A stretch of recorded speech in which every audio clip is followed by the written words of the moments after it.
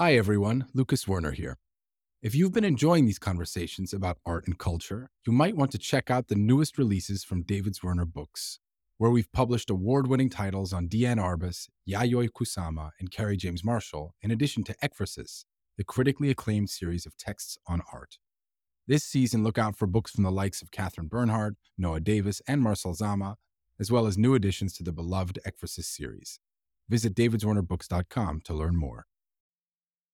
Hi everyone, Lucas Werner here. I'm excited to be back on the feed to bring you our first new episode of the fall. We'll be releasing several special episodes over the coming months, leading up to the launch of Season 8. Subscribe wherever you get your podcast to receive updates.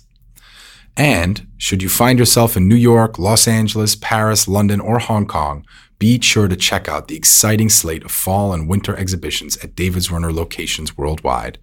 More information available at davidzwerner.com. I hope you enjoy.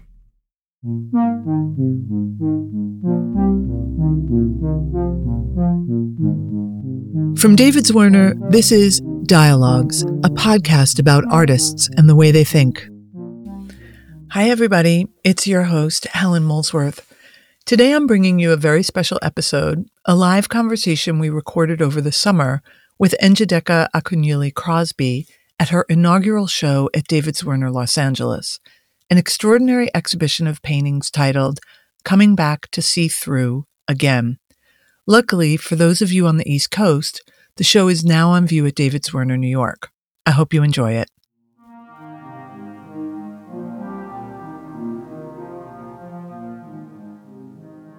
So we are here today, myself and Njideka. We are here in her first show, actually, at David Zwirner.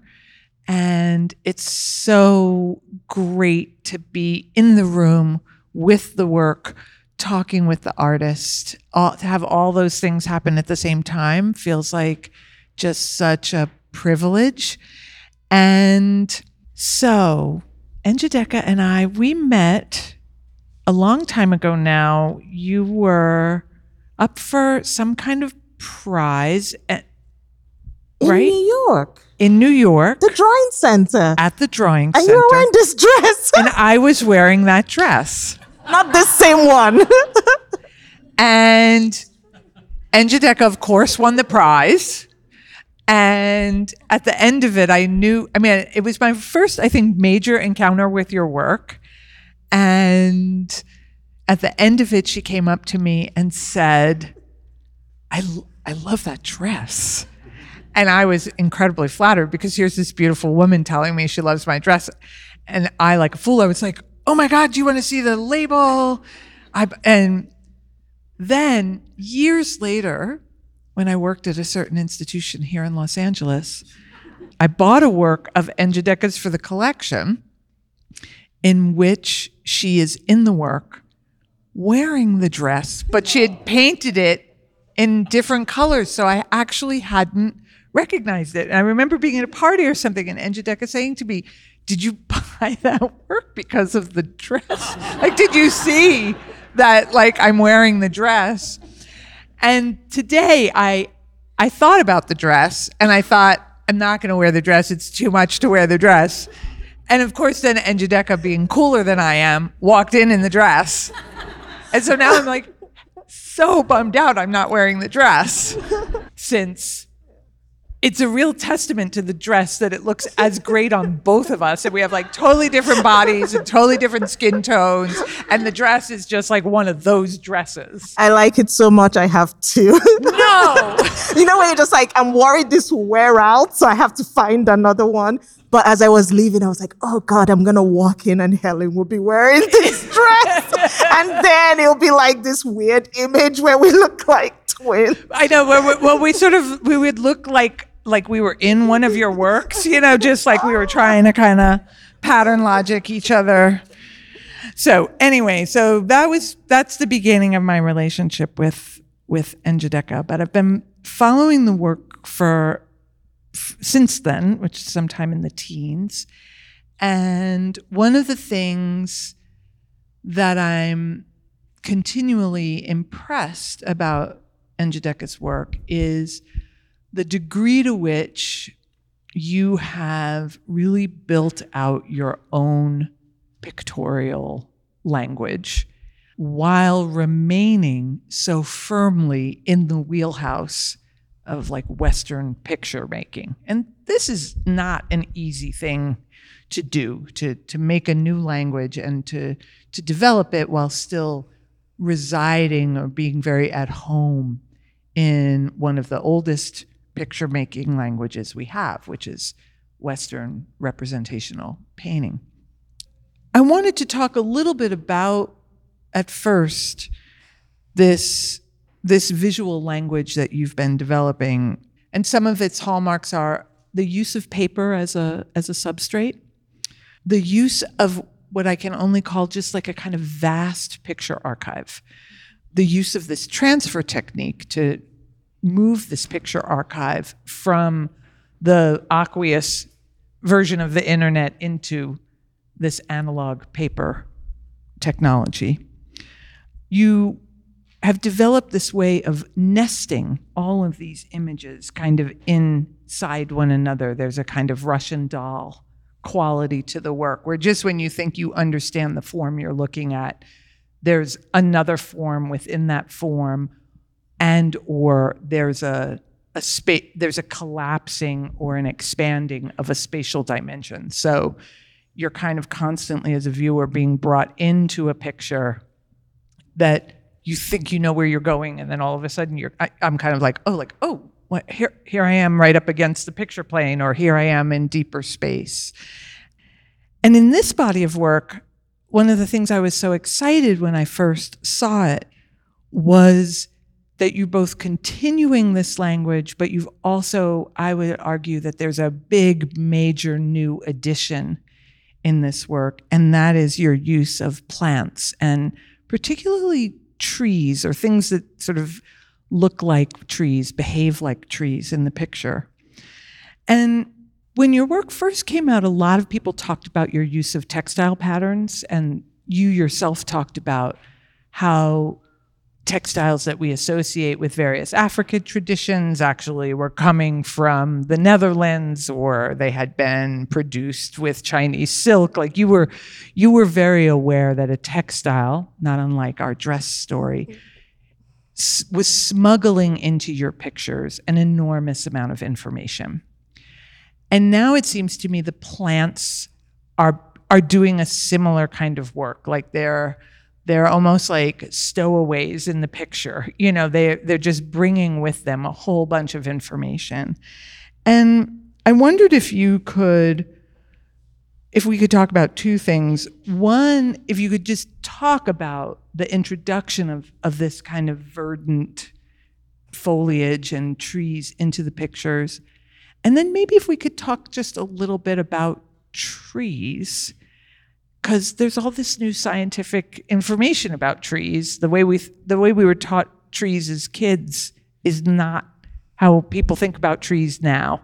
And so I wondered if maybe we could just start a little bit about like talking about the import of all of this new material into the language. I'm excited to talk about plants. If you've heard me talk in the last year, I'm sure you heard me talk of how much I love plants, and I've become a pretty intense gardener in my free time. But before I answer the question, I wanted to second Helen in thanking everybody for being here tonight. I really appreciate you all coming to hear us talk about this show. So the introduction of plants in my work happened after I moved to Los Angeles. I tend to go into storytelling, so I have to try and pull myself back a bit. But I started telling you a little bit of this, which is that we had just moved to LA and we had this house with a little bit of a yard in front, but it was very unkept. It was just dried grass and cactus. And a friend of mine from CalArts, Mike Richards, was helping me out in the studio. And there was this week where it was so hot. We moved the work to the house and we were working at home. And he was embarrassed by how horrible the yard looked. And he said, Njideka, I love plants. Let me help you design your yard. I will pick the plants. I'll map out where things go. And I just thought, fine, do it. Good luck. I kill everything, every plant I own. And so I think what really hooked me was because, somebody just says, I'm going to put plants for you. I thought, okay, he's going to go to a nursery. He'll buy a bunch of plants. But he kept me in the loop of what he was doing. And he'll come over with all these papers and the research he's done. And he'd be like, oh, look at this plant. This is a plant that comes from Australia, but it's now found here and it's drought tolerant. Or like, oh, we could do this plant. It's found in this area, but it migrated to that area. And I think that was the first time I started noticing that plants carry histories with them. And it's something I'm interested in my work, like with the textile. I'm always looking for those things that imbue the work with other cultural or political or historic information, because I feel there's so much I'm trying to say in one rectangle that if I can find those things that expand on my interest, I want to work with them. And so listening to Mike talk about plants and their histories and how they've migrated around the world, I think that's when I really started thinking of plants and how plants do that. And then something else he brought to my attention, because my studio back then was pretty far east LA, and he would always point out to me that there were these beautiful plants all over the place. And eventually we started talking to somebody who had one of those plants, and the plant was plumeria. And the person was telling us, like, they came from Southern America, from farther south in Americas, and that where they used to live, there were a lot of plumeria. So Mike and I started talking about if there was a lot of plumeria in East LA because people had moved with them or people planted them to remind them of home. And so that's how I started thinking of plants, and then thinking of the plants I had encountered growing up in Nigeria, and that the plants I think I just started paying attention more. Like whenever I went back home or whenever I looked at pictures of home, looking at plants that were very symbolic to me and thinking of things like, have I seen this plant outside of Eastern Nigeria? Is this a plant that I associate with Lagos and not Enugu? Is this a plant that has moved out of here? Is this a plant that is cosmopolitan or native? And things like that. So then I started working those themes with the plants into my work. I love this idea that the plants are also migratory, right? That we are bringing them with us, or they are bringing us with them. And so there's something about the way the plants are functioning in these pictures, the way they seem to be taking over, and how, sometimes, like, you've made decisions, it seems to be, in that picture. You walk up and you think, oh, it's 3 kinds of plants, but then the rubber tree doesn't have images embedded in the leaves, but this other plant does have images embedded in the leaves. And something that seems simple from far away becomes increasingly complicated as you get closer and closer to it. And even that description is sort of like a metaphor or a description of it. That's not just what's happening in the picture, right? Like, that's sort of like what's happening in life. Mm-hmm. And I wondered if those sorts of ideas were infiltrating your thinking when you're making this work. Yes, they do to some extent. And I moved to Los Angeles in 2014. And at that point, I remember just like taking stock of my practice and kind of feeling like something different needed to happen to it. I felt it was maybe too rigid, and like the architecture, I kind of always put my figures in these very rigid architectural spaces, which I still enjoy doing, but I felt like I wanted something to break it up a bit. I wanted to introduce a little bit of disorder to the work. And it's not something that comes to me naturally, not in real life, in my work. I am quite messy in real life. But with the work, there's a lot of planning and I mean, control seems negative, but something along that line. And I wanted to break out of it a bit. And I think plants lend themselves well to that because they're not, it's like they're very irregular. And I think, I don't know if this is what you're talking about, like the irregularity is something I really liked introducing to my work, because I think with my practice, I like playing with dualities, like the noisy parts, thinking of the transfers with very quiet areas, like the blue flat background. I play a lot. So the things I kind of think of playing with is noisy, quiet, past, present. I mean, the obvious one is Nigeria here, but even things like small town, big city, because I grew up in a small town. Then I went to boarding school in a big city. So I'm always thinking of pitting all these different things with each other. And I wanted something to play against the lines and edges I had. And the plants were something that did that. Right. There's something about their irregularity and the way they broke the space up in a more unpredictable way that I liked leaning into.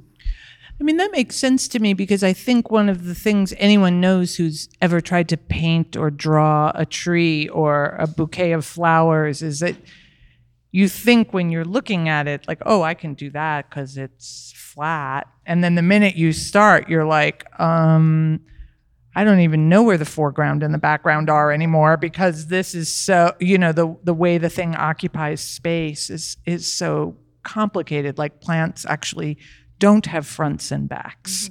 They're really constantly in the round. So they're like a very difficult thing to render. I have a more pedestrian question. I'm curious, when do you decide or how do you decide what gets filled with a transfer and what doesn't? Like what gets to remain what it quote unquote is, and what is allowed to do this other work of pulling this image archive into the picture? Yeah. Oh, thanks for that question. I think sometimes people think there's a formula to it, and it's not, and that's why it changes from work to work. So this is a hard question for me to answer if I'm not in my studio, because in the studio I can actually pull out the drawings of the different stages. So at some point in the work, the composition is figured out and the drawing exists on the paper as a line drawing. So like not only the seated figure with the child and the physical space, but all of the plants are also drawn out on the paper? Yes. It takes a long time to get to that point, but at some point, right. The drawing. So like, for instance, with this work, with Still You Bloom in This Land of No Gardens, I knew from the start that I wanted it to be an image of me sitting with my legs crossed behind a plant and in front of a plant with a doorway behind me looking into the dining room. So that was very clear to me from the early sketches I made. So with a work like that, I recruited my husband. He was the photographer, and we did like a session where we shot the pictures. And so I had the drawing of me and the kid just from multiple pictures seamed together to get things exactly how I wanted. But I didn't have the plants. Those plants were not with me. So that's one where I have to pause. Then I have to go into my plant archives. I have to do research to figure out the exact plants I wanted. So the plant in front of me ended up coming from the Huntington. Mm-hmm. I just went, because they have plants from all over the world. I went there. I knew exactly the kind of plant I wanted. The plant behind me was an image I found online. The creeping plant is a Madagascar jasmine that is actually from my backyard, but somewhere else. And the Monstera is also a plant I own. And the Lucifer plant, the orange one, is also a plant I own from my garden. So, but they're all separate. So I collaged the drawing together I think the inside of the door wasn't figured out, but it was fine. So I have it as a line drawing. So what I do at that point, so with any of these pieces, when I have the line drawing phase, I take a picture of it and I print it out on a 8.5 by 11, and I print out maybe 10 of those. And I mean, this is probably one of those things you can do in Photoshop, but I'm very analog. I hate technology. So I just, one paper at a time, I just pick one up and I take either an ink wash or a Sharpie and I start filling in where I think the transfers should go. Oh, wow. But when I'm doing those, I'm trying to not think of, oh, the transfers should be on the floor, the transfers. I'm actually just thinking of, how do I break this rectangle into interesting shapes? Mm-hmm. So what I do is, and I'm thinking of how I want the shapes to connect to each other. So sometimes I'll have prompts for myself, like I want the transfer to come in from the top left and explode into the middle and contract again. Or I might say, like, I want the transfer to trickle down from the top and bloom into the bottom. So I do all these tests. And the reason why I like using Sharpies is because they bleed through the paper. So I do like 10 of them, and then I turn them around. Is this getting too technical? No. I'm sure everybody's like, oh my God. Every new step, everyone in the audience is like, damn, okay. There's another step. Keep going. Okay, so then I turn them around and I line them up on the wall. So at that point, I'm not seeing the images. I'm not seeing the objects anymore. I'm just seeing the shapes. So everywhere that I've colored with Sharpie bleeds through the paper and everything else stays white. So I turn it around and I'm just looking at the back. And then I make the decision by the one that is the most interesting shape. And then I turn it around and I was like, oh, so that's where the transfer goes. So for me, it's a way to like abstract the work. Right. And it's interesting to me, the abstraction in the work, and these, I think, more than any of the other bodies of work of yours I've seen, are really flirting with a kind of abstraction in their structure, because I can see all the plants, but I also see the way they act as a kind of all-over composition. You make all this, you clearly build up this space, and then you kind of let the plants destroy the space that you very laboriously made. And so that part of them, I think, is really, really strong. So I have a question that I fear may sound, I don't know, not contentious, but I'm curious about it. We in the art world, we all refer to you as a painter. And you are a painter, but are you really? Because you're also like a master collagist. Do you know what I mean? Like more than anyone I know, you are involved in a kind of collage as a fundamental structure of your picture making. And I guess I'm just curious about this tension in the work, which is very productive visually, between a kind of flat painted plane and a very highly collaged plane that happens through the transfer. But like, how do you think you're a painter? I am very happy that you said I'm a painter. I don't always feel that way. I don't know if Sean or Sarah here. I have two incredible people who help me out in the studio, Sean and Sarah just started working not too long ago. But whenever I have people who come to help, whether it's Mike or my partner or Sarah or Sean or whoever, I'm always telling them, I feel like as I'm trying to walk them through how to help me, I always say things like, I'm not a painter the way people think I am. And I think maybe the reason why I said it is because I went to the Pennsylvania Academy of the Fine Arts. I studied with painters. Painters. Capital P painters.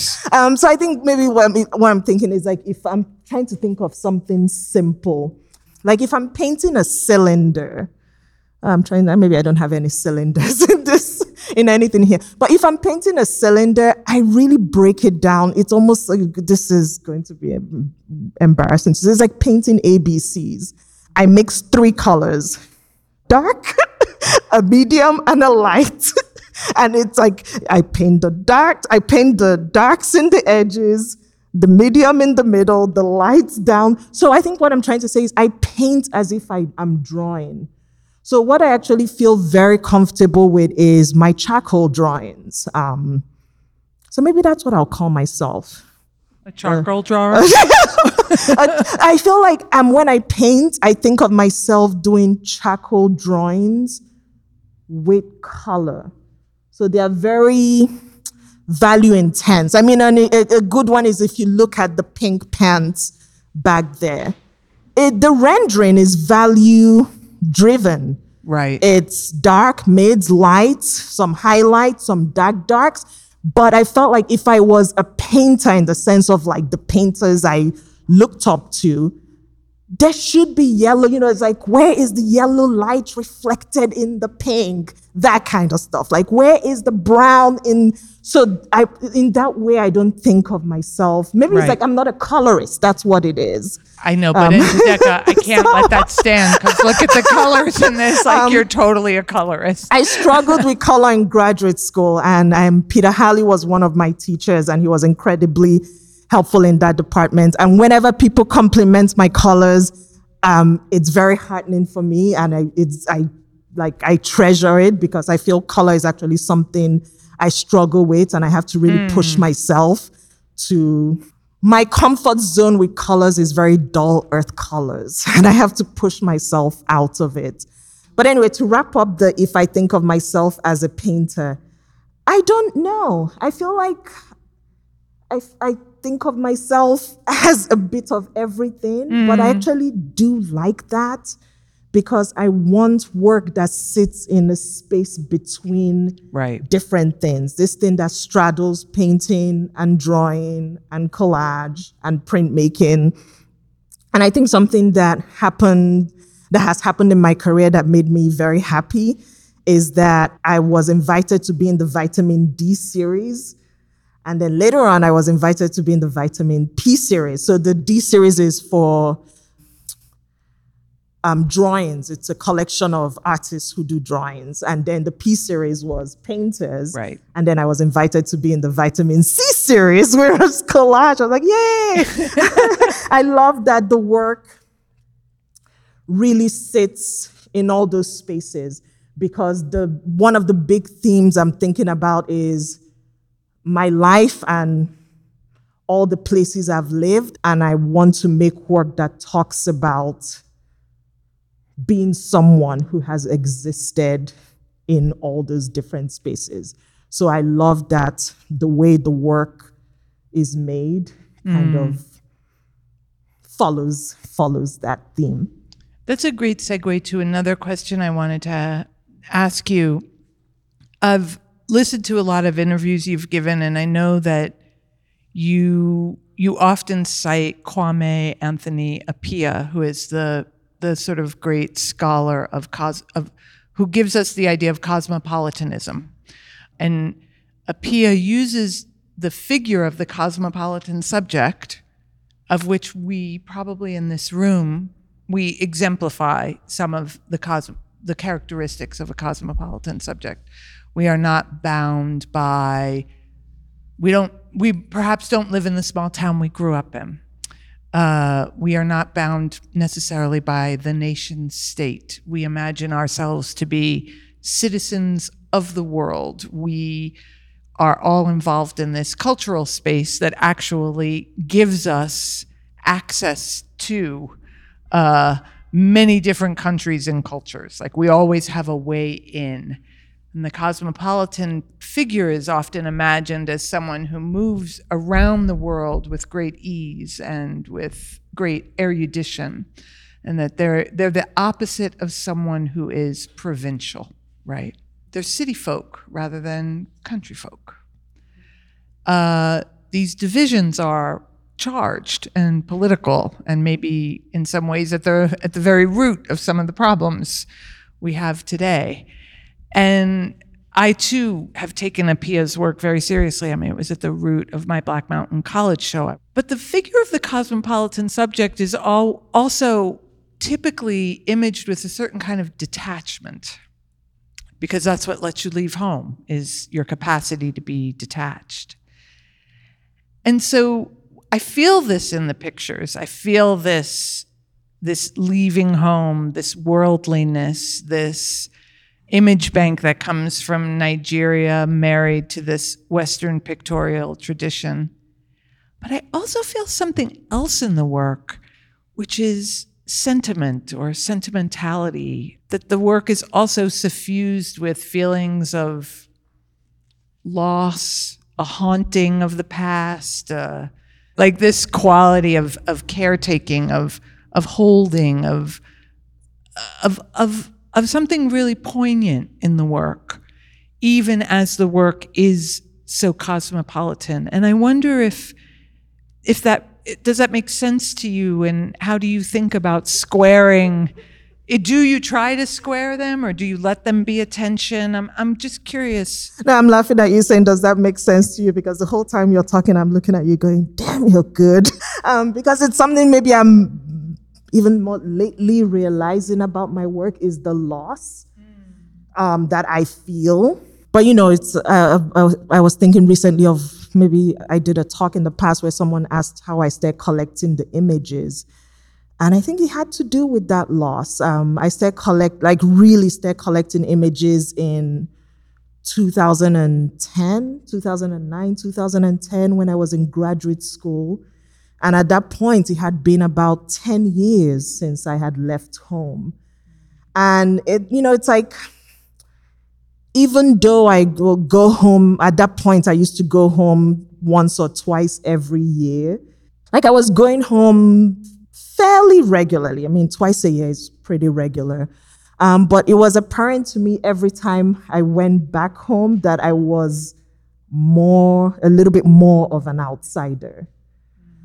And that's part of why Nigeria plays such a big part in my work. Is it's such an exciting space, and it's a space that is constantly, everywhere is changing, but it changes at such a fast rate because of how dynamic it is culturally. And it's almost like every time I went back, I was that person who will drop a slang and people look at you like, nobody says that anymore. or it's like, you're talking about this music, and it's like, that was from last year. So I always felt like whenever I went home, I used to play this kind of game of, can I fool people into thinking I belong here? I remember this one time I went to the market, and I speak my local language fluently. And I'm talking to the guy, and I'm speaking Igbo, and we're like talking about something I want to buy. And then finally he goes, my sister, in my language, he goes, my sister, you have dollars. And I remember I was just like, how did he know I don't live here? And then I'll go home and I'll ask like a friend, like, look at me, tell me what gave me away. And they'll always say something like, oh, your shoes, nobody wears that in Njideka. And then that's the kind of stuff I'll want to use in my work. Like, what happens if I create a character that is wearing like this Nigerian designer, but those shoes that kind of give you away as you don't belong here anymore. But the loss is something that is a big part of the work, because it's like my formative years happened in this space, and I'm at that point where I've spent longer in the States than I actually have in Nigeria, and I feel myself moving farther and farther away from the country. And it's something I've been thinking a lot about. Yeah, just how long will this connection last? It feels like I'm desperately trying to hold on to something that is moving away from me. But I also feel like it's also such an integral part of my life because of those formative memories that it's never not going to be a part of me, but the relationship is changing, and I'm still trying to process it. Right. I have one more question I'd like to ask you about something that I think has been a through line in your work. I feel like the work has something to do with hospitality, but I can't quite put my finger on it. I feel like often when I look at the work, that a table has been laid, a room has been opened, an invitation has been made that I, as a viewer, can enter the space you've created. I think it has something to do with how often your figures are situated in a domestic interior that we feel we've been invited into.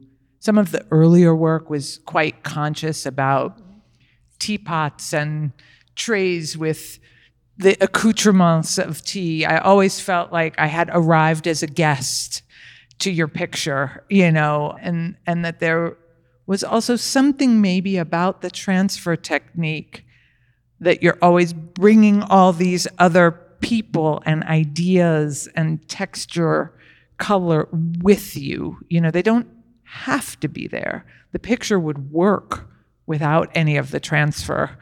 You've already told us, we know now that even the transfer adheres to a shape rather than a narrative structure. And so I wonder if the word hospitality, how that feels to you as a way to describe some of what is happening in these pictures. I like that. I haven't used that word in my mind or thought I haven't had that word pop up in my head in my studio in relation to my work, but the themes you're describing around it, yes.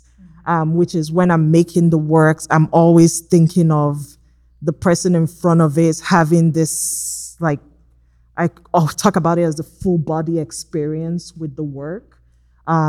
Really wanting to create something that wraps around the viewer where they're in front of it and they get pulled into the space I'm creating. And it was more apparent in the T series, but even with the table back there where you feel like you're standing. So I'll play with perspective, so you feel like you're standing right in front of the table with the book and the jerry can and the kettle. But I think it has to do with this thing you talked about earlier. I want to pull you into a space, but also have moments where the space flattens again. So there is this push-pull happening, this falling in and getting pulled back and going in and getting pulled out. And I think it also has to do with the way I want people to navigate the work when they're up close. When I'm making the composition, I'm thinking of how you view it from afar. But then when you're up close, the relationship changes. So from afar, you feel you're looking into a window into this created space. But when you're up close, I want you to feel pulled into the space, which is probably why a lot of things are very large. I want you to feel pulled into the space. And then as you start moving across the picture plane and looking at the transfers or the flat walls or other flat places, it's almost like you're recalibrating how you're processing the images in front of you. But I think the work I feel it the most for is this piece. It's actually one of my, I know it's probably one of the more simple ones in the show, but it's one of my favorite pieces.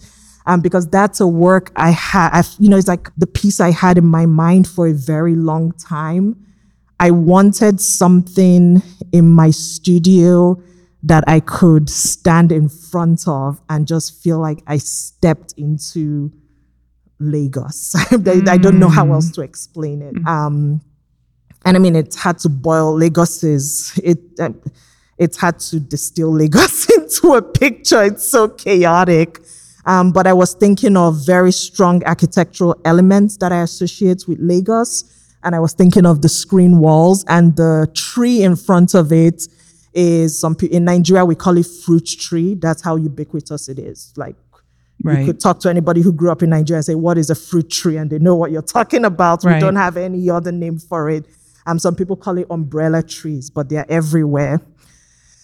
So it's this putting the fruit tree and the screen wall together. And I love that piece because when I'm in front of it, I really feel surrounded by home. I feel like it's wrapping around me.